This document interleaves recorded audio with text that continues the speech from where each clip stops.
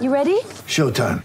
On May 3rd, summer starts with The Fall Guy. Let's do it later. Let's drink a spicy margarita. Make some bad decisions. Yes! Audiences are falling in love with the most entertaining film of the year. Fall Guy. Fall Guy? Fall Guy. That's what the poster said. See Ryan Gosling and Emily Blunt in the movie critics say exists to make you happy. Trying to make it out? Nope. Because I don't either. It's not what I'm into right now. What are you into? Talking. Yeah. The Fall Guy. Only in theaters May 3rd. Rated PG-13. Get ready for the greatest roast of all time. The Roast of Tom Brady. A Netflix live event happening May 5th. Hosted by Kevin Hart. The 7-time world champion gets his cleats held to the fire by famous friends and frenemies on an unforgettable night where everything is fair game. Tune in on May 5th at 5 p.m. Pacific time for the Roast of Tom Brady. Live only on Netflix. Okay, I want to tell you about one of our sponsors, Bet Online, our exclusive wagering partner. Bet Online, of course, where you get all your action on NFL football, NBA basketball about to get started up in the coming weeks here. And Bet Online AG is the place you want to go. More options to wager than anywhere else online. So online today, take advantage of all the great midseason bonuses, offers, and contests. Bet Online, your online sportsbook experts. Use the code CLNS50 when you go to betonline.ag. Once again, betonline.ag, code CLNS50 to get you 50% off your initial deposit. All right. Welcome in, people. Wow. What a game. I guess, it wasn't much of a game until it was something near the end. Do we even talk about the ending, or do we just kind of skip it and then just talk about everything else? I don't know. Well, first of all, I go ahead, Bobby. I was going to say they're lucky that the Lakers just let it ride, but that there is the only way that was going to go was in Haycock, because that got way too close. Yeah, it did. Sherrod? Yeah, I mean, the good thing about this game is that the Celtics once again had an opportunity to beat a team that was shorthanded, and they didn't choke it away. Yeah. Remember, I mean, they beat, when they beat what was it, Denver? They didn't have Jamal Murray. They didn't blow that opportunity. You don't have LeBron. You don't have AD. You handle that business. Get the win, move on. But by no means should they be popping the collars about this one, because the Charlotte-Houston games, those were in that vein too. Right. Yeah, the shorthanded, you're supposed to drill them. You're supposed to drill them, and they did that for the most part. The thing that I like more than anything else is that they're playing both ends of the floor now. They're picking their spots. They're sharing the ball. They're defending at multiple positions. They're defending as a group as opposed to individuals. They're doing a lot of good things, but damn, that back line, end of the bench, my goodness. Not even the end of the bench, Sherrod. This just, I don't want to harp on the end of the game because it really doesn't matter, but it does too, because we talk about how thin this team is, and forget the back end. Most back ends of NBA benches aren't helping you, but this back end of the bench isn't even ready to play NBA basketball, as you can see here. And so the second line that they have isn't great, and that just shows the depth on this team. Yeah, but you can't worry about the back end of the bench in a game. No, but my point is, but you're missing Rob Williams. That's not the point. It's not even the back end of the bench. It's guys who would be in Maine right now. When you're down Fournier and Williams, that means you're playing. You go that deep. These are guys who would never see the court, even in a blowout. So I mean, you're not getting Tremont Waters. Sadly, Neesmith is in that situation. Wagner, oh my goodness gracious, Wagner, I don't think should do anything ever again. Every appearance he's been horrible. Like any basketball related activity, I would stop it. And he got to start his name again. I don't want to say his name. Yeah, I don't even want to say his name. Is that the worst move Brad's made all year with starting him? I want to bring Josue on, but he's doing that old man poke at the monitor thing, and I can't tell. I'm looking at him back there, and he doesn't look confident. Josue, blink twice if you're confident. Give it a thumbs up. You want to come in, buddy? We're gonna try him. How are you gonna talk to me like I can't hear you, John? Come on, I can hear you, man. Just because I'm doing the old doesn't mean I can't hear you. I know you can hear me. That's why By the way, this is why I hated the fact that people were trying to lump Kornet with Mo Wagner. I'm like, well, wait a minute. He's got a little more potential than Mo Wagner. I can't wait to do the Kornet segment. It's not a whole lot. But we were sold. We were sold a different bill of goods. We were told that Wagner could play and Kornet was going to be cut as soon as they filled out their roster. But here's the thing about guys at the end of the bench.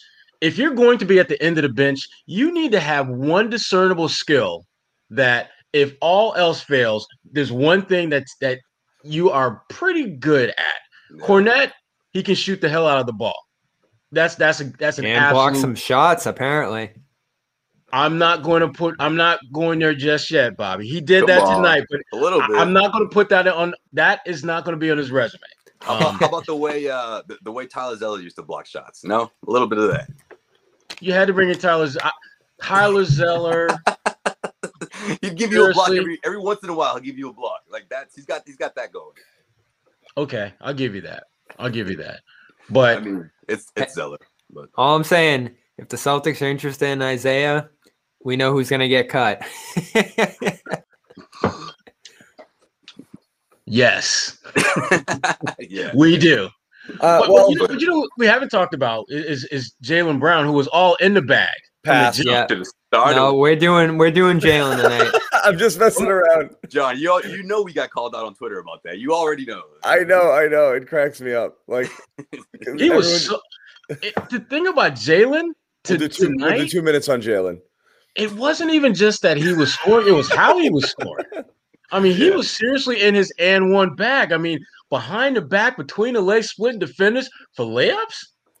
I mean, this was the Jaylen Brown special tonight. He was really good, good. I honestly, he can keep those in his bag. I just like it when he's just in shooting in rhythm, and he was doing, it was that early season. I feel the complete opposite. Early season Jaylen. I like when he goes to the basket too. I don't like when he gets super fancy because he's still, he had 6 turnovers. He's losing the ball off his leg on a lot of those moves, but I like him when he's aggressive and attacking or when he's, when he's quick and decisive to shoot. And Bobby disagrees with everything apparently. This is exactly what I want from him. I want him active on the ball, involved on every single play, taking a ton of shots every game because he's this efficient. And I saw Jared Weiss tweet this out. This was the most efficient game for a high volume shooter in Celtics history. No one has ever shot this efficient shooting 15 or more shots. And only 32 players have done it in NBA history. Now he came in garbage time and hit a few more.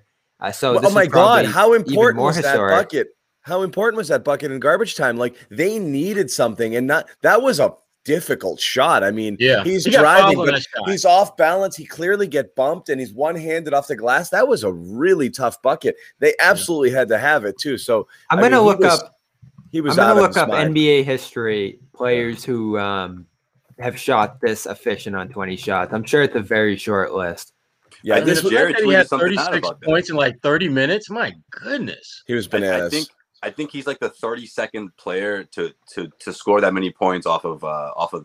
Seriously though, I mean, something like that. Who's more efficient in the NBA right now? Like we're talking centers when it comes to guys who are this efficient. Right. It's unreal. Mm-hmm. Who? No, yeah, no question. But I was thinking of John down the stretch when that last basket, the way he caught it, I was like, whoa, that might be a turnover. He's gonna lead with this. If Jaylen loses the ball, this is a 1-possession game. Well, I think it was a 5-point game, but still too close for comfort, right? And I'm thinking if Jaylen loses the ball here, opening segment, going in on Jaylen Brown. I would not have done that, but he made it. He would have thought about it. He wouldn't have done it. You would have mentioned it for sure. No question. No, that's not right. I love Jaylen.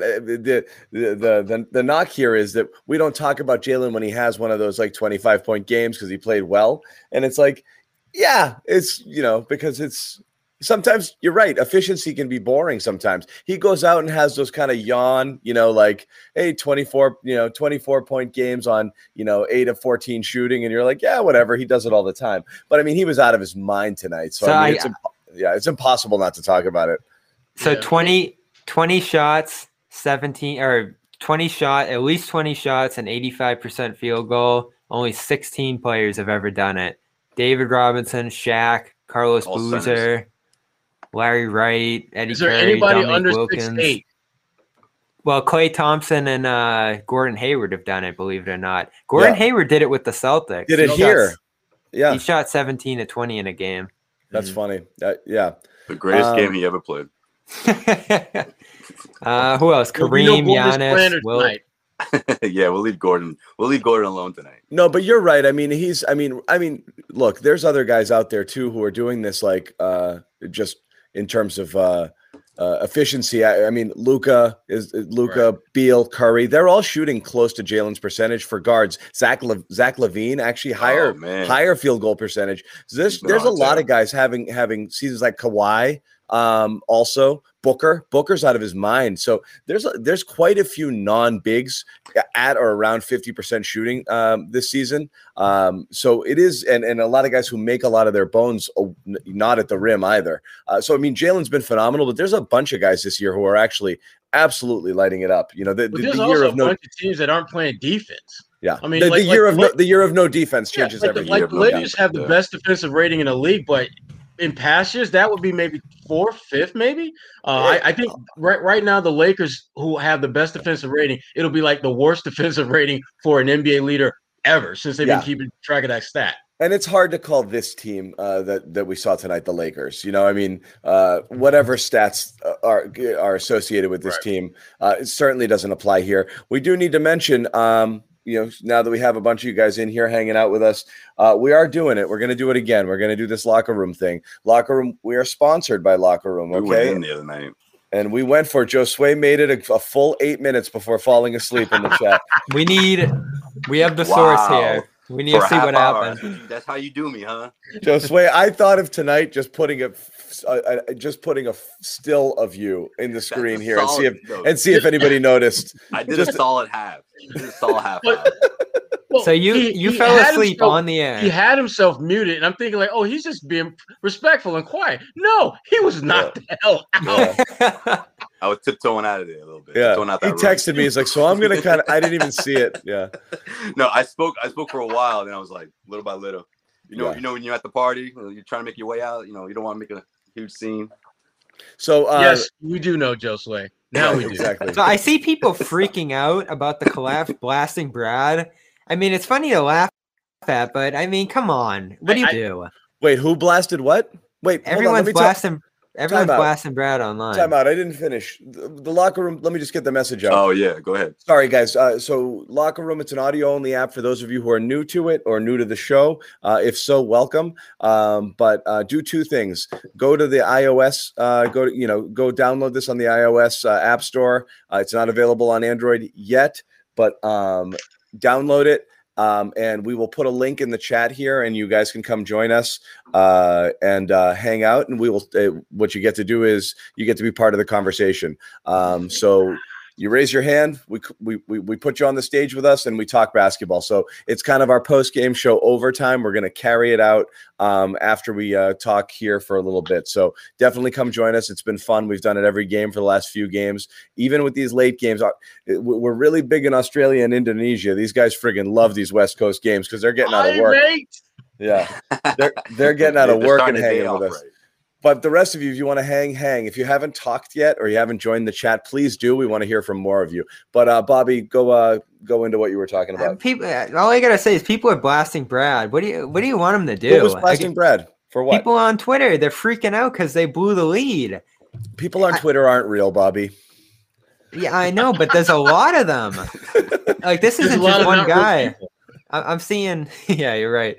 But again, if anyone's in the chat thinking that, or anyone's on Twitter saying that, again, you don't want to bring the starters back in too soon. You don't want to bring the starters back in at all. If they had just made one basket down the stretch there, they would have been fine. when you empty the bench like that with a 27-point lead against the Lakers that don't have LeBron, don't have AD. Schroeder had like an infected foot and he was limping out there. I was stunned he played. Yeah. There's no reason in the world why your end of the bench guys should not be able to maintain a 27-point cushion. That's all there is to it. I mean, that's unacceptable. I can't put that. Now, the only thing that I would say, maybe Brad should have gone with the core guys a little bit earlier. But to me, that's just being nitpicky. Because in his shoes, why should I have to do that? You're NBA players. I'm literally asking you to hold down the fort. You don't have to step it up. You just be adequate. That being said, the only thing I'll say, I agree, Bobby. Anybody criticizing Brad for playing your bench in a 27-point game, I mean, that's ridiculous. But I will say the only thing, if you're Brad, you do want to say with the caveat, like, guys, I do want you to play, but let's not just be smart. You don't shoot in the first 10 seconds of the shot clock. You know, like I know we don't get lots of action. You got to play smart. Work the ball around. Get a good shot. Play a real game. Kill some clock. Kill some clock. Play as if it's a real situation. But when you see Tremont Waters getting the ball and like, oh my God, and he's Lakers were getting close with 3:50 to go. They were killing any that's clock. That's what I mean. Like Tremont's pushing the pace and shooting early in the clock. At that point, you just pull him out. Like you don't have to do the wholesale change, but you call a timeout and you say, you have to stop this. Like you are killing us. And Edwards, guys, individually, this is a disaster. Like slow it down. That's the only thing I'll say there. I think that's what makes it so frustrating because it's like you look at the starters and it's like they gave you a good enough cushion to close this one out. And you know what? Just like last week when I applauded Brad for keeping the starters in at the end of that first quarter because they weren't playing so well, but he wanted them to figure it out because they were playing the damn Minnesota Timberwolves. I believe it was that game. Like in that same regard, the second unit garbage time squad, whatever you want to call them, that's their job. You're supposed to take care of that lead. And you know what? For the starting unit, you got to beat up on them in practice next time, or they're not gonna have much practice, right? Next time you guys can get in 5-on-5 or whatever. I mean, that's because they're going to need that. I mean, the starters need to be in a space in the postseason or even heading towards the end of the regular season. They have to feel in a space where they can say, okay, if we have a good enough cushion, we can trust these guys to take over. We trust these guys to close this one out. And they have to be ready for that as well. This is why it matters, Josue. Because, again, these guys that we're talking about don't matter, but the guys above them aren't that much better off that bench. Like tonight, Romeo, Grant, Semi, those kind of guys that were playing bench minutes. Wasn't great. Those guys were squandering leads too, made it a little bit too close during middle portions of this game, which we won't even get into. They pushed. They won the game with the Cornet group. I mean, they won it with a couple bench guys out there mixed in with starters. Cornet was good. That was a huge relief. But I thought Jalen was done. Like Jalen shouldn't have grabbed his 40-piece tonight. Like he should have been done by then. No, but when Fournier was with that group a week and a half ago against Charlotte, they actually extended a lead in a blowout. So it was a different story then when you had an extra starter who could the best part about that last group that was out there is it gives you yet another receipt as to justifying why certain guys will not play when you can empty the bench. Like number 20, because I'm not going to say his name, number 20 for the Boston Celtics. I don't want to see him out there again all season. Now that's the second guess, playing him over Taco. That's for me. That's what the fans is that Wagner's number? I had to go look it up. Okay. That's when they gave Hayward's number away. Think about this though. We have seen Taco on the floor into the game plenty of times. We have never seen a squad with Taco on the floor. If I'm Taco tonight, like this. I'm having a conversation. This is my role. Exactly. I mean, and Taco can be like, you do realize that doesn't happen when I get in the game, end of game, right? You do know that, right? Right. Come on. Yeah. Come on. And that isn't the first time this happened this year. I don't know. I couldn't remember the game, but there was another game. There was a walk of shame game earlier in the year too. It might have been Washington. There was. It happens again. Like I said, it's when you have two starting caliber / top 7 players out. What you're bringing in off the bench, even in those blowouts, is totally different. But it's we know this. Look, they were thin, then they traded for Fournier. They're still pretty thin, but you are still looking at least eight. How many players? Obviously, the starters plus Fournier plus Tristan is 7, and then you feel pretty good having Pritchard out there as well. And you're Cornet now. You're about. I'm not there, Bobby. I'm not there just right. Not there. Can we do it? What, the Cornet segment? Can we do it? Yeah. Aren't we kind of doing it? Yeah, I think we did already. I want to rise him. Listen, Bobby, let's go all in on Cornet right now and just get it out of our system, because we're not going to get many opportunities going forward. You know that, and I know that. So let's get it out your system now. Come on, let's have it. So I was stunned the last few games ago when Tristan Thompson came back and Cornet was taken out of the rotation, because you were stunned. You were stunned? Yes, I was stunned. I thought they would continue to funnel him a few minutes a night, especially on a night like Portland on Tuesday. Can we do this without hyperbole? Pick and roll. Can we just say he played okay and do this without hyperbole? I think he's an awesome defender. I don't even have a graphic with him with a green shirt yet. He's wearing red. Again, three assists here. They won't even give me an updated graphic. I'm looking at he's wearing red here, Bobby. I'm gonna pull my Rasheed Wallace card and just say Cornet played well tonight. That's what everything you say about him. Cornet played well tonight, and then leave it there. Every time it's the opposite of Wagner. Every time he has played so far, he's been good, and Cornet played well tonight. Yeah. Look, from the very beginning, whether it's a 3-point shot or the hard screens or heck, even the good hands passes. Yeah, it's solid. It's good. When someone's in foul trouble, when someone's not available, and Robert Williams, but it's not Cornet ideal. Played well tonight. It's not ideal. That's it. All I'm going to say is I could see him back with the team next year. I think he does a lot of things they like. I think he fits a great role there. If that and happens, that's the end of the He's got nice size. for Taco, man. I think I played well tonight. You guys, all right, I might be too high on him, but you guys are definitely too low on him right now. I just think if we're going to go through likely scenarios right now, I think it's more likely Cornet is playing like in Spain than he is on the Celtics. Wow. Well, let's put it this way. If he's back with the Celtics next year, that means Danny did not get done what he was planning to get done in the offseason. Because I can guarantee you Danny anticipates he will have an upgrade over Luke Cornet next season. All right. I feel very confident in saying he plans to have an upgrade over Luke Cornet next season. Let's put this on tape for training camp 2021. I like him a lot more than you guys. I'm not saying Bobby, why that's not the plan. I don't disagree with that. My question there, Bobby, is why do this to your reputation? Okay, listen, I was not waving. Why is this the hill you want to die on, the Luke Cornet hill? I thought this guy was out the door when they got him. I didn't know anything about him, but I've watched him play in 5 or 6 games now, and he's done good things pretty much every minute he's been on the floor. I think he's a valuable rotation piece at that position. I swear I think you do this intentionally. Hey, I got some supporters in the chat, I think. You like him as your second center or your third center? Third center, for sure. Okay. I was going to say, if he's just second, that's a problem. All right, so let's make this a real conversation. That's what I meant about the Taco thing. If he's back next year, then Taco's gone. You can't have 2 of those at the end of the bench, right?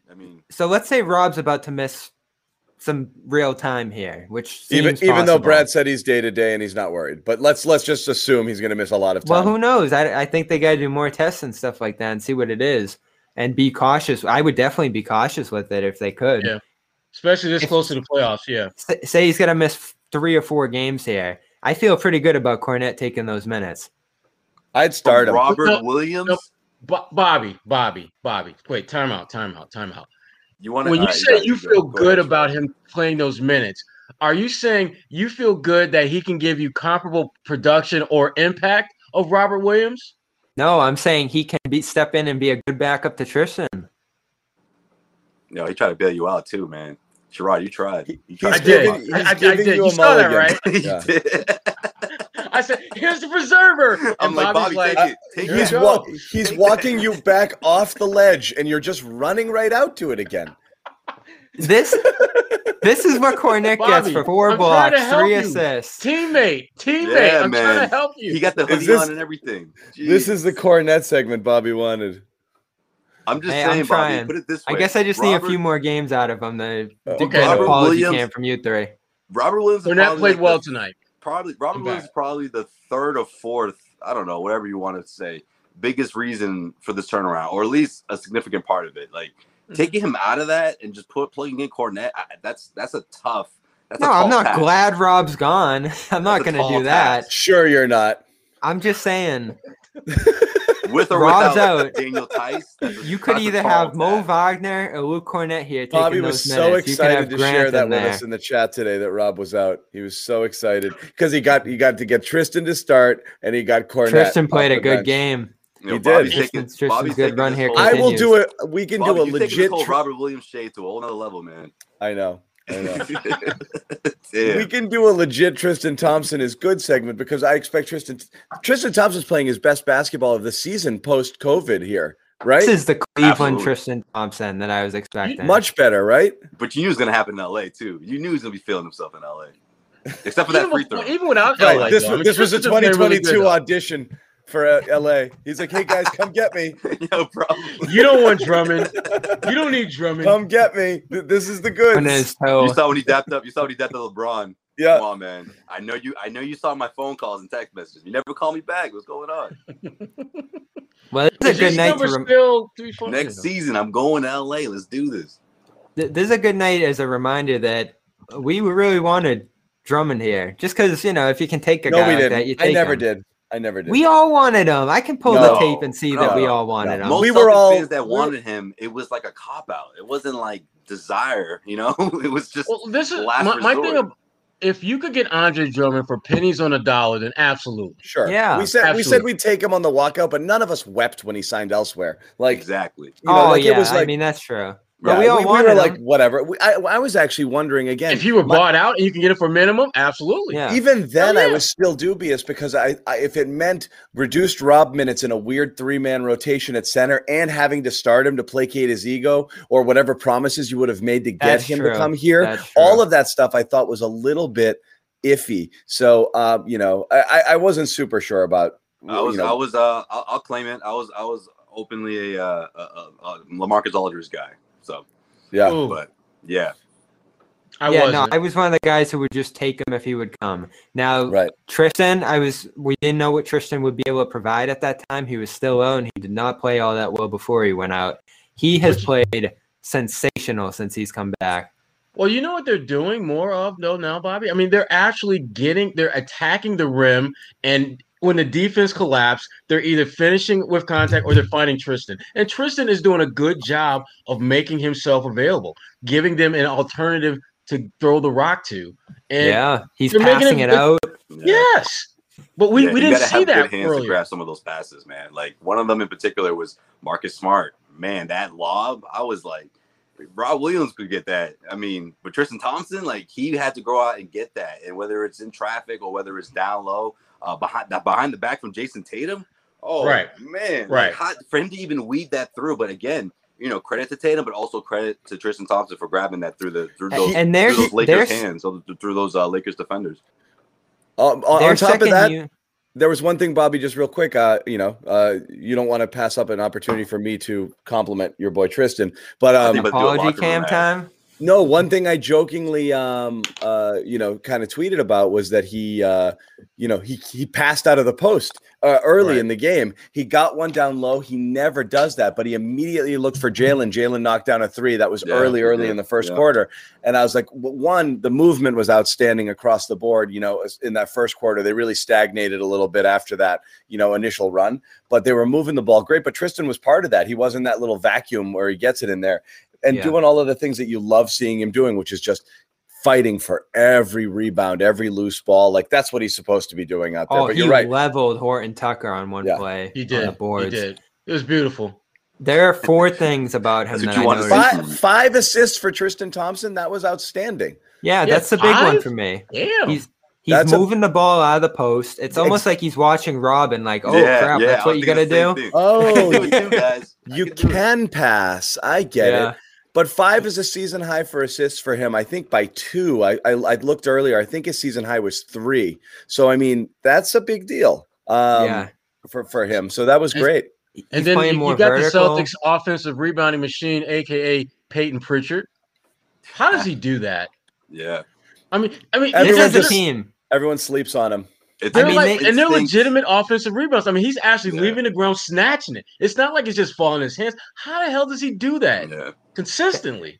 That's the identity of this team. Really, they're going to be all over the offensive boards every night in ways that been their identity lately. Lately, yes. It is crazy. No. That's never been them. Not since the Danny Fortson days. Like that's not a that's Danny Fortson. Oh man, yo, that dude's a beast. I remember him. Danny Fortson. No, and you know what amazes me about it, John? And then they got him. What was it? Was it the Nuggets, right? Yeah, no, I'm just messing around, but that's never been a thing that they excel at. No, but they're really good at it. And they're really doing it. And you got to throw it. That's a team effort there too, because you have Marcus obviously is aggressive. Romeo in his stint has been really, really good on the offensive glass. Nesmith? When Nesmith was playing, he was all over it. Yeah, Nesmith crashing his body all over the place, trying to make some contribution. Yeah. Yes, even he was doing something. When his code was working, Rob, obviously has been outstanding. Yeah, exactly. Now, there's downsides to that. I think that's another reason their defense hasn't been what it can be this year, because if everyone's piling in, that's just going to send the other team out the other way when they don't get it. But they're so good at it that they get that ball at a higher rate than other teams do. And usually they turn it into outside shots. Rob gets a ton of assists in those opportunities. The way in which they chase those rebounds and are smart with their putback attempts and second chance opportunities makes it a truly effective play for them. It wears away at opposing defenses, and they do it against some of the best rebounding teams in the league. I know the Lakers didn't have their best personnel out there tonight. It would have been impressive to see that against Drummond and the likes, but they've done it against the Clippers. They've done it against Minnesota at this point. Like, just some bigger teams with great rebounders inside, they get in there. And what I want to throw out there about Thompson, since he came back, 100 defensive rating, 121 offensive rating. That's just astounding. They're killing opposing second units with him and Grant out there. Grant's defensive rating with Thompson is 99. I mean, in today's NBA, that's elite of the elite. Yeah. Yeah, because in this NBA this year, I mean, if your defensive rating is like below 105, you're like elite. Yeah, solid, which is scary, because that's like maybe top 10 most years. I'd say the average is like 111 this year. Yeah, that's crazy. I mean, a lot of it. I feel like now this final stretch, teams can either be showing their true identity, or they could just fall from the wayside. You know what I mean? Like, they could just see the finish line and say, this is it, pack it in, pack it out. And the Celtics, you look at the rest of the what's left, the teams that are left on their regular season schedule. I mean, I don't expect these guys to win out, but they can really secure one of these top 5 spots. Their schedule is not that hard the rest of the way if you look at it. Tonight's win is very significant because of what happened the game before them, right? I mean, the Atlanta Hawks. So that's a cool thing that happened. They dropped one against the Bucks. I mean, all of a sudden, look at that. They're tied. But again, a couple of losses here and there, a couple of wins, it could go either way, but the Celtics, the schedule is in their favor. Let's see if they don't, mess this one up. Yeah, because I think they're like bottom 10 as far as like strength of schedule the rest of the way. And you can tell when you look at it. They got the Thunder, the Hornets twice, the Spurs who are falling apart, the Magic, Cavs, Wolves. Right. Down the stretch here. Those teams that are they're smelling vacation or whatever. They're like, let's just pack it in, and Celtics have to just pick they should be able to stack up at least another 10 wins out of these remaining games. I think so. I mean, the only hard games left: Suns, Nets, a Heat series, Blazers, and that's about it. There's only about 5 really hard games left. Heat, Blazers, win the games you're supposed to, and win half the games that are up in the air, and you're looking at another 12, 13 wins. Yeah, this team can really go on a run here to end the year, especially if they're going to get healthy. All they need is Fournier back now, and this team looks loaded, complete, and finally balanced on both ends of the floor. I mean, they're getting healthy and they're getting right at the both time. As long as Rob is right here, and I know John's just kind of shaking that one off, but that does worry me. I don't believe anybody when it comes to injuries. So no question about it. You weren't concerned about the hip when you first found out about it, John? Come on. No, I'm saying I don't believe. No, it's the opposite. I actually always think it's worse. At this point, the fact that he was probable and not out, right out of the gate seems like a cautious approach more than it does, legitimate concern. Concern. But that's my vibe. Maybe not. We'll see. But certainly you'll feel a lot better about it when he's there, and playing. So, I like I like that starting five. Like I've been saying, the more reps for those guys, the better. Yeah. So that's good here.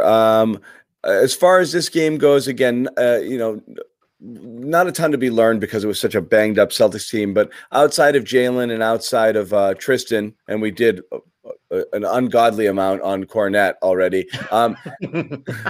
Did a whole damn episode on Kornet. Yeah, the guys. Anything else? Kemba, I'd say. Anything else that stood out to you guys?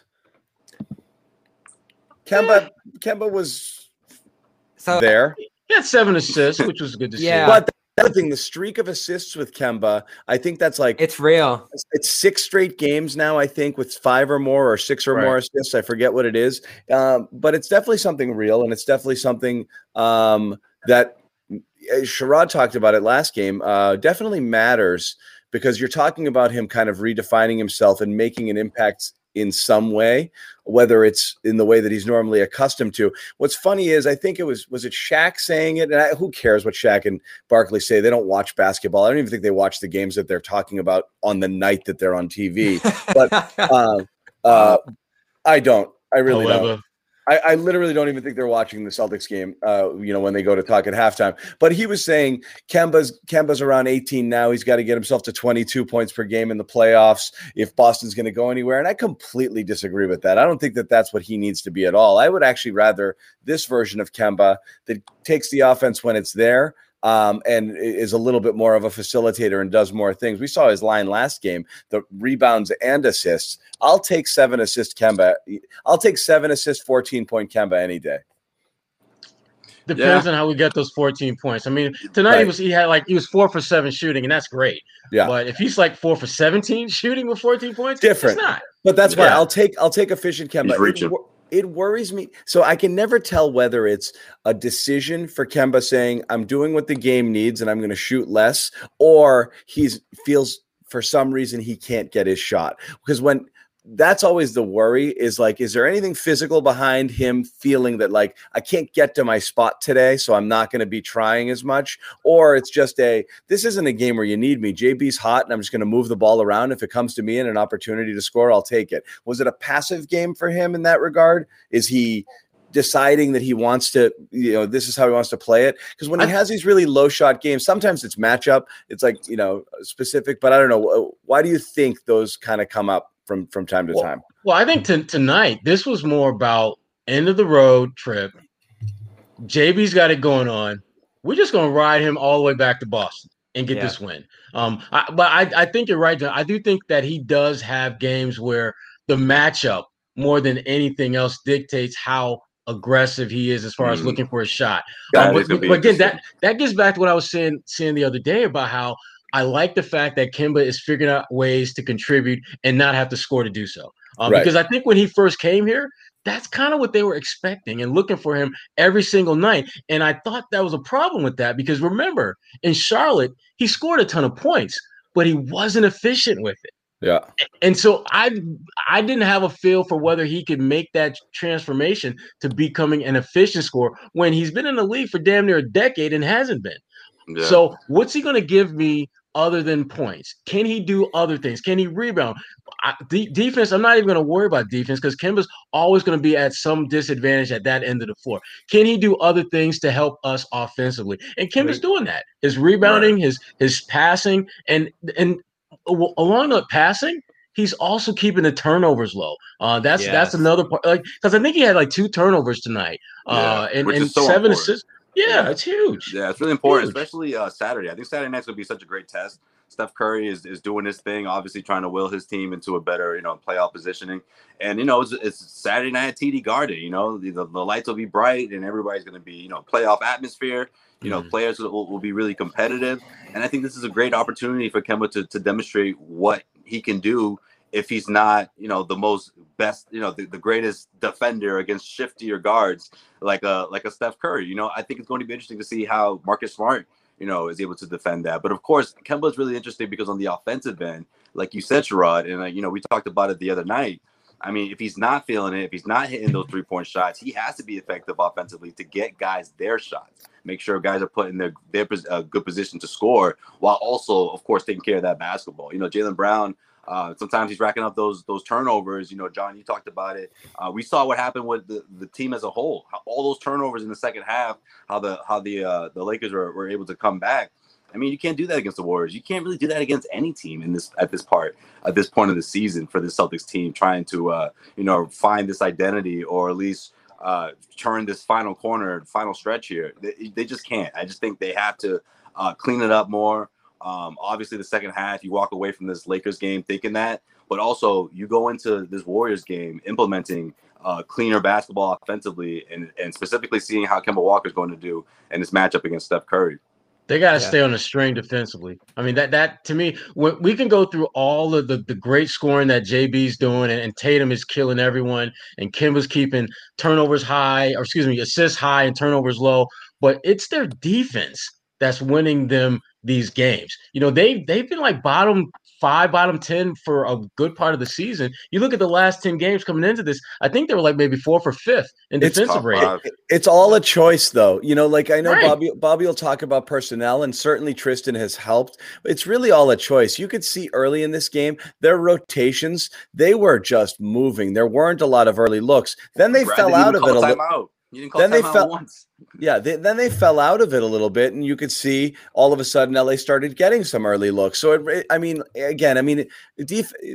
not just this year. It's not just this team. It's basketball. Defense is a choice. It always is. It's just whether or not you want to fully commit to playing full effort. And again, a lot of people make the case, this year, the reason teams aren't doing it, tight packed schedule, short rosters, COVID lung, all of these factors. There's a lot of people. It's like, am I really going to friggin' run around here it's crazy? Connectivity too with the unit. Yeah. And when you have guys moving in and out of the unit too, that destroys some of the cohesion in these groups, as well as lineups. I mean, we can all look back on that Tice Thompson thing and say that was never going to succeed defensively. But you have to just recognize that, like, you know what? We tried it the other way and it didn't work. So the only way we're going to be able to get back and win and get on any sort of consistent streak is if we commit to it. And you see them having done that more so over this little playoff stretch. Time, you better. And so you kind of you talk about flipping a switch. It's nice to know you can do it defensively because you have to be able to. That's the most perplexing thing about this team all year. Like, it's so easy to bitch about the offense and not getting enough scoring from the bench and this and that, but ultimately just decent defensive effort and two superstar players should have this team 10 games over 500 without really trying. But look at all these games that they lost to Washington's and New York and just. Not New York's not a bad team, but I mean, how many bottom feeders have they dropped games to by just not showing up or not giving it an effort? Way too many this year. So sure. I want to throw in one more thing on Kemba. The stats are just astounding for him this month because if you look at his numbers, it's probably the worst shooting month he's had since the first month coming in off that injury. Yeah. But it's the best he's fit with the offense when you think of assists, ball movement, rebounding, stuff you talk about, just finding a role within that unit, defense even. He's been a part of an effective defensive group with this team. And that assist to turnover ratio, 49-11, for a team that has turned the ball over a ton this year. That was his most important attribute last year is he kept the turnovers low, he controlled the ball, and he hasn't been, this month he's averaging over 7 assists. He's never been that guy in his career. But this is what you said, John. That's because he never played with guys who could let him be that guy. Right. That's what's in. Again, it's Michael it's Gilchrist is not going to get it done. It's so funny seeing the chat. There's a ton of people in here who are viewing this game as a trash game and get rid of him. And it's like I've been blown away by him this month. I think I think again, I don't know about blown away. How about that Portland performance though? He found Rob. He was finding shooters. He had to address that right away. That was funny. But like I said, there's no reason to make the point with hyperbole. Like Cornette's not starting, and I'm not blown away. But this is a guy for a guy who dishes 4 assists a game in his career to be getting 7 every night now, that's significant. Again, it's 7 assists. You can't get blown away by an average number from him. From a point guard. From him, I am. But you can be happy. He had a good game tonight. Okay? He's a score first point guard. He's been that his whole life. Now he's adjusting to become a facilitator. Well, this is the conversation we're having. Right. We can't ignore the fact that he's got a significantly better cast. He did last year too. Yeah. And he was learning how to play with those guys last year. Yeah. But it would be, again, Kemba doing a little of everything versus, and again, that's where I mentioned it to start. You see the low shot attempt. Like you love this line from Marcus Smart, right? When he's got, more assists, 8 or 9 shots, 4 of 8, that's a great Marcus Smart line. Is it a great Kemba Walker line? That's what we're trying to figure out now. Are you comfortable with this version of Kemba if this is what you get? And every once in a while, or do you need, as Barkley said or Shaq said, the guy who is doing that but also pumping in 17, 18 points a game, versus 10 or 12. You might need a little bit more output to tick it up. But also have that other stuff, because 23 point Kemba, I think, is gone. He's averaging about 17 for the year now.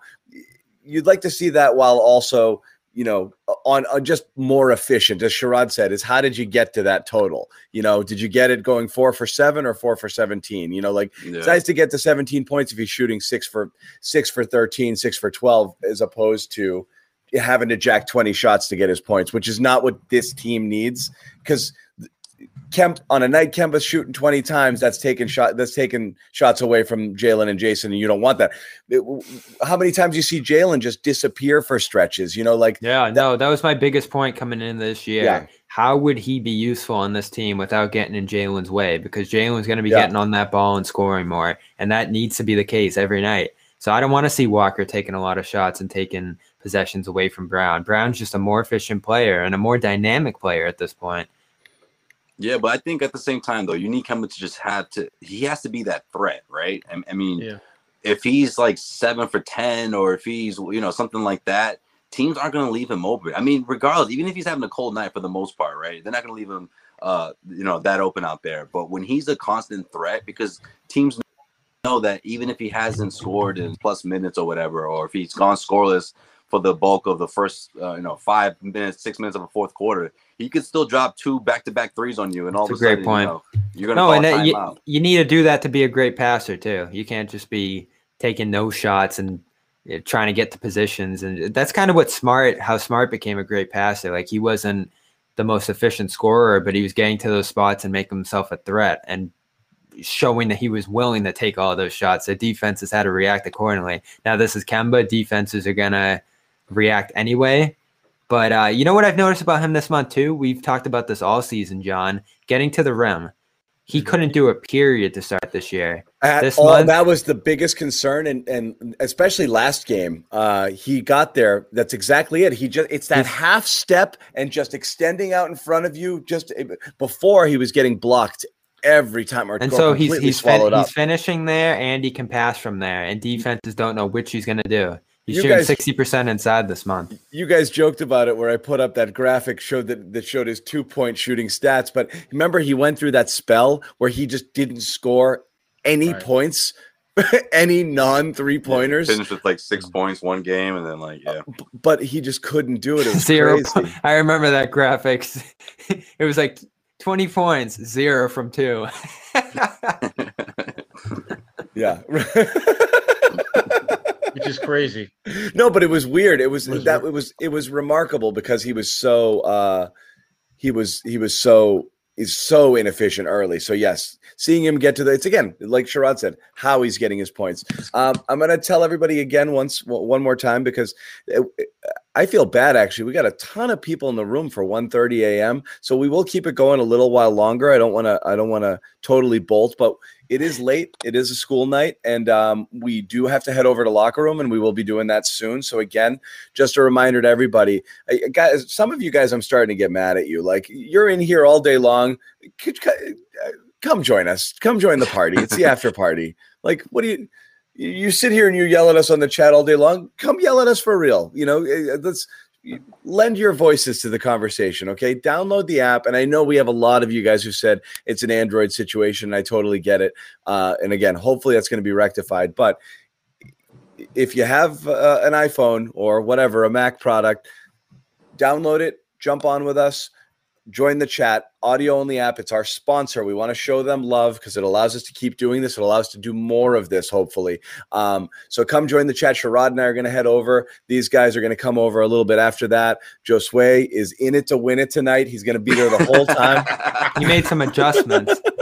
He looked at what went wrong on Tuesday and he changed it around. He's here. Colombian coffee. We're gonna get the best version of Josue tonight for sure. Best version of Josue. First 5 questions, all at Josue. You got to keep him engaged. If you give him a chance to, you don't want Josue standing up at the 3-point line. Okay, we got to run we're gonna run some sets for him early. Yeah. You think I'm not there, and then I'll come in and I'll laugh at one of your jokes. I'll have a retort for you. So I found this interesting. I appreciate tonight. You laughing at my jokes. Thank you, though. I know Sherrod mentioned Peyton Pritchard tonight, who quietly did have a pretty good game. He did. He said after the game, I think you could say I hit the rookie wall. It's a grind for sure. You get tired. You have to stay physically and mentally prepared. Yeah. That's something I can continue to improve on. And, there was a stretch at the beginning of the season where every single night the opening segment was Pritchard, and he got lost in the fold for a little bit there. So it's tough to tell. Is he going to be that dynamic guy from the beginning of the season, or is he going to kind of get lost in the fold here in the playoff time? It's tough to tell what his role is going to become playoff time because he was so important early on. Well, I think – go ahead, Sherrod. No, you got it, Josue. All right. Well, I was going to say, I think he's starting to get back to getting the ball in his hands more often. And I don't know if that was a little bit of more experimenting between Brad Stevens and the second unit and obviously trying to deal Jeff with T. Yeah, trying to deal with the interchanging pieces and what was it, the trade deadline. There's a lot going on at that time. And of course, that's when Pritchard hit that rookie wall. But, in that second quarter, when you see Tatum, giving the ball to him or at least letting him bring the ball up. I think that's because you're going to have that secondary playmaker coming off your bench down the stretch and, of course, into the postseason. I think Pritchard can be that guy. I mean, he just weathers the storm. I mean, whether it's a situation where the Celtics are behind or the Celtics just have to start, settling down a bit, they get a little too trigger happy towards the end of the first quarter and they start blowing away a lead or whatever the case may be. How good is his shot? Pritchard can come in and get that ball. Pretty. He controls the offense. He went that's cold what you want for a from bit. somebody. And, of course, who can give you that defensive energy on the other end as well. I'm just talking about how it looks, John. The two absolutely. he hit on the right wing there, it's smooth. Yeah. I mean, look, one of the great things about Pritchard, and it's been since day one, is he's fearless. So he doesn't play like a guy who's worried, am I going to make a mistake and get pulled? Or doesn't look like the moment's too big for him at all. But the trade-off is he can take some hero ball shots, and he's had so every once in a while he's kind of jacking shots where that's not really the one you should be looking for, but it's because he's willing to take those that he's been successful. But his shooting for this month of April has been just atrocious. So he definitely did hit a wall. I mean, he's shooting 30% for the month, 23 from 3 after going 50 and 50 for the month of March. So he definitely tapered off a little bit. So yeah, you do want to see him kind of bounce back. It's not just the rookie wall and playing this many games. It's this many games this fast. So I do wonder how that's going to affect a lot of people here. You always go from a 30-game college schedule to an 80-game, and it's right around the 40, 50-game mark where they're like, geez, this is long. But on top of that, he's been there. Has he missed a game?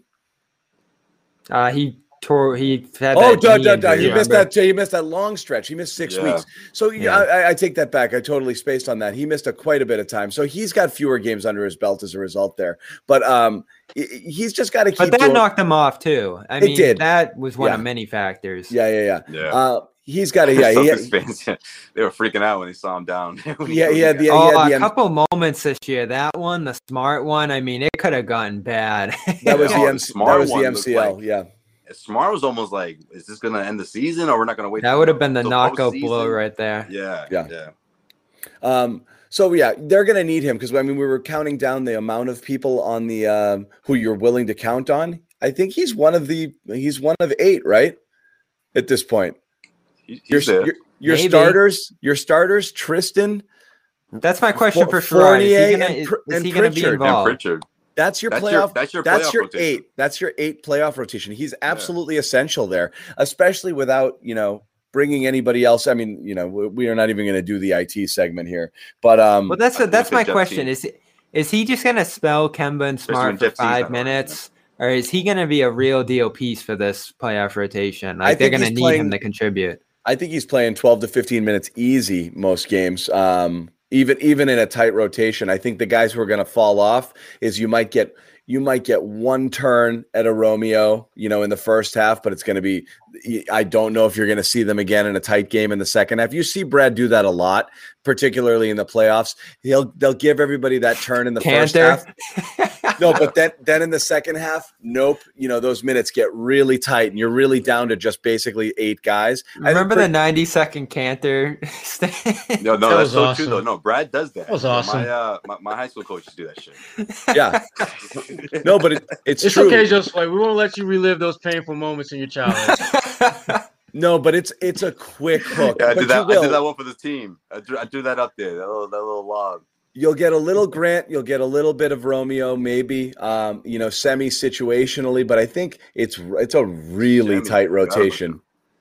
But that's why Pritchard's so important, right? I mean, you need someone like that, and especially if Marcus needs a break, and you need him to be. You need offense from him. Yeah. Well, yeah, exactly. But for someone like Marcus, because a lot of people would just assume or they feel comfortable just plugging in Marcus with that second unit, or him or Kemba, just one of those guys is fine, and Pritchard can grab 9 or 10 minutes. But sometimes those guys need a break, and it's not necessarily because of foul trouble. Maybe they just need to just check out for a few minutes. I think that's when Pritchard, that's a valuable piece to have, especially towards the end of the regular season and going into the playoffs. I think Pritchard's playing time is going to be predicated to some extent on Fournier, who has the ability to be a playmaker. If Fournier is in the game and he's rolling, and him and Smart and Kemba are playing well together, we may see Peyton Pritchard not play much at all in the playoffs. I wouldn't be shocked if Brad. I'm thinking. I wouldn't be surprised if Brad shortened to a 7-man rotation where Tristan and Fournier are the only 2 that come off the bench. Yeah, I want this rotation as conference finals. Yeah, maybe. I want this rotation as short as possible come playoff time. They can't mess around with those Romeo minutes, John, and even Pritchard at this point. Can't mess around. They can't. Their margin for error is too slim. Brad always usually does, right? I said, even when he lost Hayward last year. I know he usually does, but this year feels different. It's a quick hook. You need it simply because you can't play those guys 40 minutes every game. The math doesn't work out. You have to spell Tatum and Brown. Well, Fournier helps it now. So we'll see. Fournier helps but also, it. I get the feeling that Grant's going to be like his, Grant's going to get in there. He's getting 20 easily. But you can hide Fournier in a lineup that, you can hide Romeo in a lineup that has Fournier and another starter because you're not throwing out, 5 guys out there and they're like, who the hell is going to shoot here? Right. You have to pick one though, don't you? Like it's not going to be Romeo and Grant and it's probably just going to be one of those guys. It'll be matchup based. But just look at the regular rotations. If you have Tatum kind of coming back in at the end of the first quarter to start the second, you could have a Tatum Romeo lineup in there, and then Jalen comes in and spells somebody. Like it's still, and Fournier's still on the court. Like I think you're still doing that in the playoffs, but you're right. It's in that second half in the close games. It's that quick hook with those guys. But again, the reason we're having this discussion is, there's no question Pritchard is in the circle of trust. I think for this unit, he's He is. The circle of trust. Circle of trust. I think he is. He's in the cot, people. He's in the cot. Real quick, just once you're out, you don't go back in the circle, right? Just a notification here. We had opened the locker room link, and the app crashed momentarily. We'll be putting up a new link. So anybody who went in there, you probably got booted and wondered why. We're putting up a new link shortly, and that'll be the one that we're going to migrate to as soon as it's working. So I'm just waiting. Okay, it's in there, and I believe it's been put in the chat as well. So the latest link is the correct link, and this one is, I believe, working. The room is open. There you go. So we're going to head over there in a few minutes, but we're going to kind of go around the world here for another thought, for our final thoughts. Sherrod, we'll start with you because we're going to be exiting shortly. Yeah, a good win because it was just that, a win. And they need to start stacking them as many as they can. The schedule, as we talked about earlier, the schedule is going to work out in their favor, I think, where they're going to get some opponents that are beatable. And again, this Celtics team, at worst, when all said and done, going into the playoffs, should be the 4th seed. I think that's where they're going to ultimately wind up being. And if they got to play the Atlanta Hawks in the first round, okay, take that. It's a tough one. Take that. Let's go. Let's go to that trip. In all seriousness, though, but I also believe whether it's the 4th or 5th seed that they end up in, it's the attitude. Like, keep this going, Celtics. Go into this Golden State Warriors game thinking, look, let's blow these guys out. Let's put a message out there, national TV. They can do it. A lot of these nationally televised games, I mean, the Celtics have raised eyebrows, but then they've, blown leads here and there. They've done things that make people like Charles Barkley, go on air and say, they need Kemba because they're looking from the outside looking in, or if you're watching a game every 4 or 5 games, you're wondering, well, maybe that's the missing piece here. Whereas guys like us, we watch the games every single night. We realize that it's the roster is there. There's talent. It's enough to sustain the defensive level, the defense that we've been seeing the last couple of weeks, and I expect that on Saturday. So that's what I think is going to happen against the Warriors. I'm gonna call another win for the Celtics. I think so too. Yeah, Curry's been a tough assignment though. Yeah, He'll get 40. He'll get 40. Yeah. They need to separate right now because while you're in 4th, tied for 4th, you're losing that tie break to Atlanta because you've dropped a couple games to them already this year. But on top of that, you're still they are 1 game up in the loss column from 8. So you're still dangerously close to play-in territory. You need a 3-4 game cushion from that 7-8 thing. So they're doing it now. I mean, this is what? Is this 5 straight? Yep. I know. You don't want to fall into the 7th. Like, that's... But you just can't do it. I like the format. Don't get me wrong. But, man, like, you can be in a tough spot. No, at this point, now that we see what this team's capable of, that would be a horrible failure. And obviously something would have to go wrong, I think, for it to happen. Because right now, the way they're playing, they're not going to lose many games, as Sherrod said. We've not only seen this team get back to being healthy, but we've seen them form an identity to some degree. And we've seen their best players step up to the plate and figure out what their roles are in all of this. Like, everybody's starting to look a little bit more comfortable with what they need to do right now. So I have a little doubt about this team going on a run here. Now, I was wrong about the 7-game homestand being a turning point. Who knows what's around the corner now for this team, and we'll keep an eye on that Rob situation because they're not well sustained to lose a starter or even a rotation piece at this point, just given how important every single piece is here. But as far as how they're playing this month, not only the record, but just the offense and defense and attitude, like everything you look at here is awesome. It's just a great looking team. They're fun to watch again. And they're knocking off wins like it's nothing, like we saw early in the season. We kept asking, like, was this 2019? We'll see. But I just never felt it. I felt like there were real issues, losses, stuff going on that was undermining the team rather than they have all this stuff. How come they can't do anything with it? That was the big difference to me. I do. Bobby is easily impressed, but it doesn't mean he's wrong. Like, they're better right now. You have reason to feel better. Was that sort of kind of a compliment?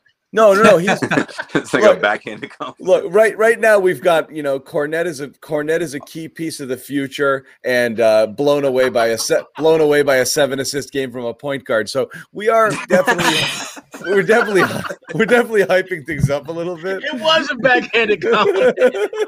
Yo, even Joe Sway had 7 assists, yo, back in the day. I'm gonna keep the Cornette log for every 90 plays. But Cornette has that 20.10 rebound playoff game. Bobby's gonna say, "See where Yeah, what look at the tape. What I'm messing with, like I said, yeah, it's a half joke, but at the end of the day, it's more fun to watch. They're playing with more urgency. It looks closer to a Celtics team that you expected to see. What they're going to do against the big three here is anybody's guess, you know? I mean, if you look at the numbers right now, this month, I know it's only 7 games, but 7 games is something.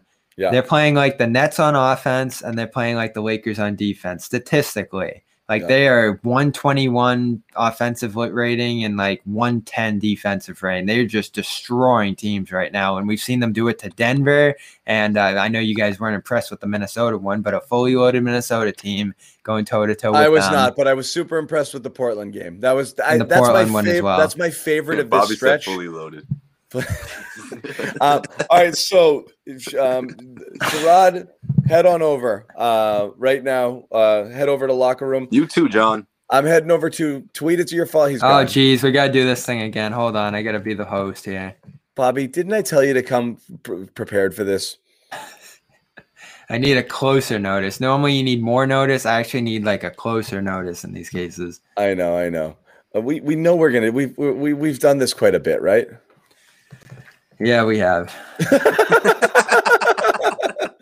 Yeah. Sherrod made it into the room. I'm proud of the guy. He was out quick. He's out quick. What do you want us to talk? Give us a topic here for me and Joe Sway to toss around. I thought Bobby had some. Normally I do, but you know what? I got a good one, and I want to talk. I'm going to bring this to locker room as well.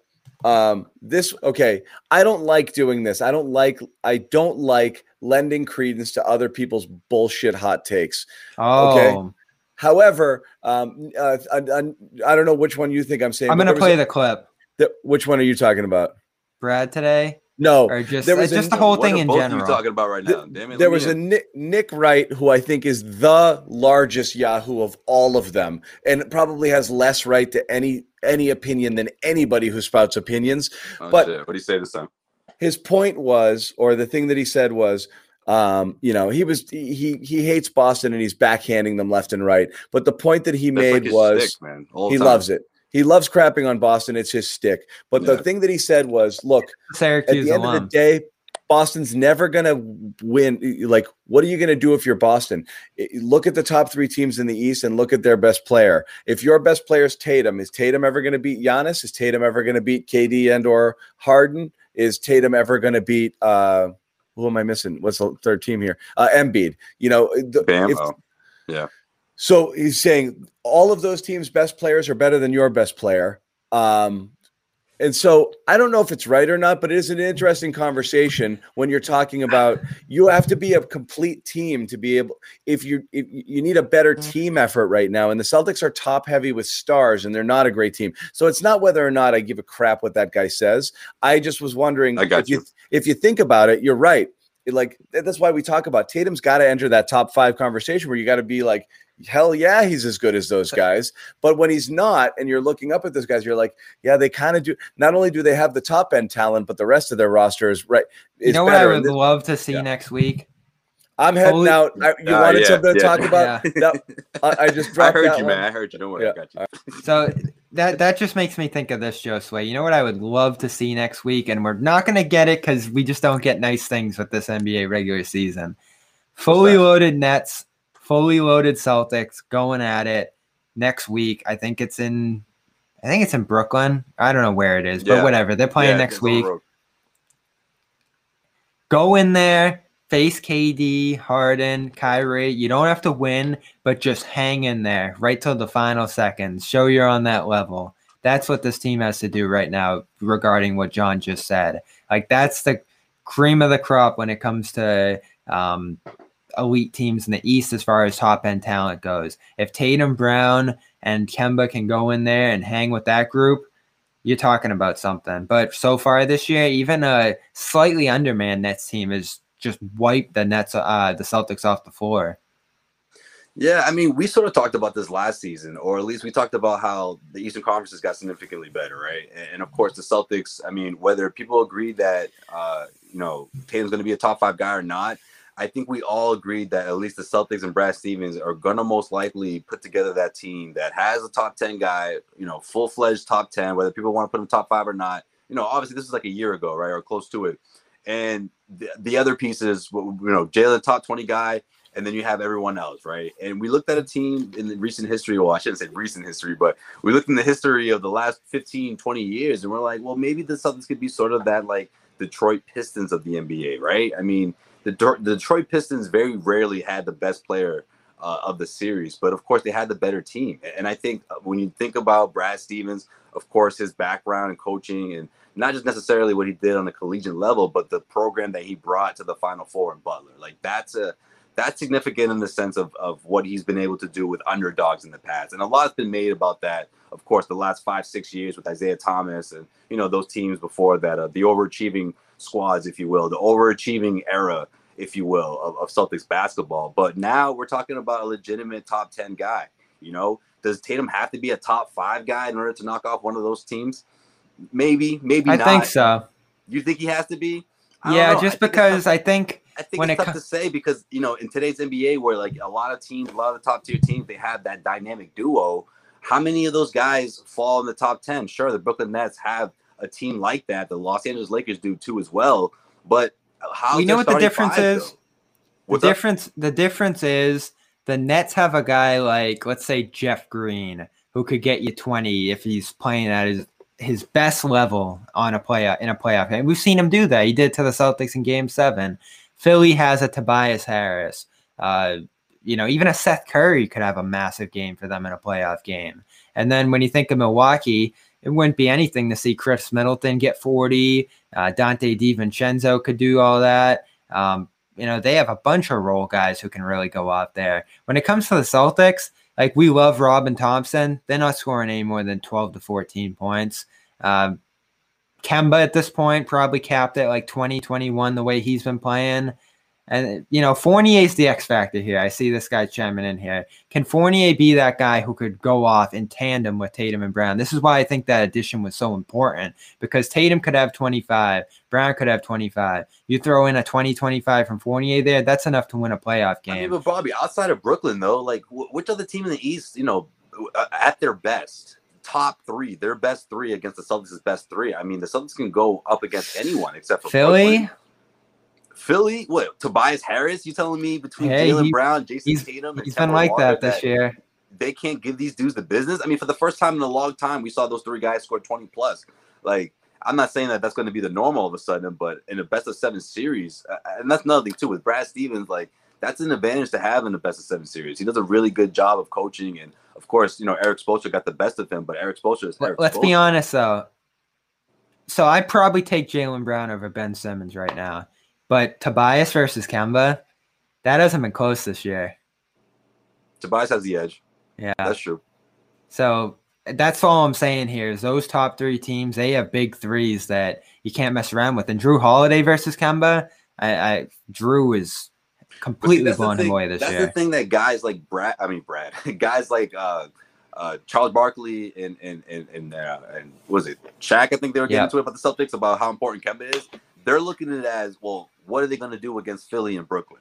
Whereas we're looking at it as, well, the Celtics can still get pretty far in the playoffs if they can somehow avoid those 2 teams in the first 2 rounds. I mean, that's the thing. I mean, once you reach that point, yeah, of course, Kemba has to revert to somewhat of that guy he was in that first 4 or 5 months as a member of the Boston Celtics. I'm taking Brown over Simmons. Brown's a 40% three-point shooter and can score from every level on the court. I'm taking that over Simmons' finishing and transition runs. I know he's a great defender, but people taking Simmons. Yeah, and it's close. I'm not saying Brown blows him away. It's close, but because of Embiid's MVP season, yeah, it's tough. It's a tough matchup for the Celtics. What's up, Joel? Joel Pavone is in here. Bro? All right, so that kind of shapes up the East a little bit. We're not going to get a lot of these tests down the stretch of the season because the schedule is just bad for Boston down there. They're not going to see Philly again. They're not going to see Milwaukee again. They'll get that test against Brooklyn, though. So that's the big one right now that you have to look at. And hopefully the Celtics are fully loaded by then. This Rob thing is so important. If Rob starts to miss significant time here and then he has to get acclimated and back into shape and this kind of stuff, that would just kind of shake this team off its foundation right now with what was getting them rolling at this point. It was nice tonight, though, to still see the offense moving and doing some of the things that Rob helped spur and, kind of maintain that offensive momentum. They were, I think through like the middle of the third quarter, they were shooting close to 60%. So the Celtics are rolling in a way where, at least for right now, one guy can go down and other guys can pick up the slack there when it comes to passing, when it comes to scoring, even rim defense today. Like the one thing you would think they would miss most about Rob is rim protection, and Thompson and Kornet both clean that up. So to see the depth of the team actually step up a little bit in some sense is great. Any other thoughts out of tonight before we hop over that locker room, whether Celtics or around the league? Said about Tristan. I mean, of course, I was thinking about you as Tristan Thompson's playing just great basketball. Just a great game from him on both great ends. Defense. I mean, this is why I freaked out about him, Josue, because this is what he was in Cleveland. Grinder defensively, versatile, strong, rim protector, rebounder. I'm telling you, Bobby, I swear, sometimes I think the Celtics just gave the dude a break, man. They're like, listen, we know what time it is. This is that point where we want to gear up for the final stretch. We're not quite sure what we have between Wagner and this Kornet guy, so we can get some reps in with these guys. You know what I mean? Like, and it's great because he's a veteran and he understands that. And both ends, both sides, it's a mutual agreement and it's beneficial. Like, look what happened. I mean, look, I don't know if that's true or not, but like, it wouldn't be the worst thing in the world if the Celtics did that for someone like that. A veteran who's obviously proven himself in this league. Yeah, before, I don't know, but and plenty of basketball left. But no, I mean, what is interesting, regardless, to see the break worked. It was good. It was good for him to see him come back like this. That's not normally what you expect from someone coming off that. That's for sure. Yeah, that's true. Who? This question: Who do you want to see? You can either take this as like who could they beat, or who do you want to see them like measuring stick against? I kind of want Atlanta. I think that's a good test right there. And then after that, let's just see if you could, because again, you got Trae Young, you got a young big in the middle, like there's that dynamic where the Celtics could be really challenged. And of course you have outside shooters. I mean, the Celtics throughout the course of the regular season, defending the 3-point arc has been an issue. So you get a little bit from Brad's perspective. Brad will be like, you get a little bit of everything of some of our biggest challenges this year in that first round matchup. I think you just want to go to Atlanta.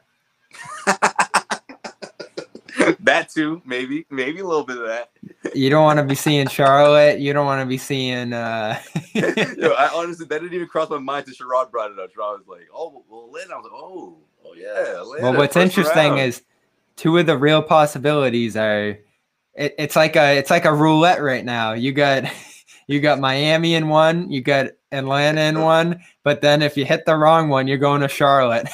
Yeah, but Bobby, after what happened last year, bro, and I don't know if it was you or Jimmy, but I was pretty passionate about it after one of our live broadcasts. One of these post-game shows, I was like, man, Miami, Toronto, like that would have been the best road trip. Like, the best traveling 4 or 5 days in the first 2 round matchups. I mean, what more do you want? I mean, no, was it? No, Philly, my fault. Philly's the good time. Philly's not bad. You got Philly first round, then it was Toronto, and then Miami, Eastern Conference Finals. That's the dream right there. I don't think New York's in the cards because they're not good enough, but that would be fun. I mean, going up against the Knicks fans and then, the Knicks Celtics thing, that hasn't been a thing in a while, but it would just like shoot right back up. Right. But plus, I think that's up the pike too. They got to send us, right, Bobby? I mean, John's sending us. They're playing the Knicks. Oh, easily, yeah. We wouldn't even have to fight for that one. Charlotte, though, that's the one you don't want, and they're falling anyway. So I think it really is. If the Celtics are going to be 4, it's going to be Atlanta or Miami. And if I had to pick between those two, I want Miami. Like, I'm the kind of guy who's like, all right, let's get the measuring stick out. Let's see how this team really lines up. And if you can get through Miami, The tricky thing is there, though, if you have that 7-game first-round series, and we saw this with after Toronto last year, I think we underrated how much that Toronto series took out of the Celtics, that if you do run up against Miami and go 7 games first round and just squeak out of there, you might be going up against a team in Brooklyn that sweeps through Charlotte or something round 1, which isn't advantageous. So I guess I would take Atlanta out of those ones and just try to beat their defense, because I still don't believe in it, although they've been very good this year. But yeah, we've gone on long enough. We weren't even talking about Atlanta. That's true. We can take this over to locker room. I still see some great questions. Normally, I'm not loving the questions here in our after show of sorts. I know, but and you openly tell them, Bobby. It's well, you gotta inspire. It's a good thing, because they're gonna really try to come harder next time. But it's also like, man, you're a tough judge on these guys. So that is it for tonight.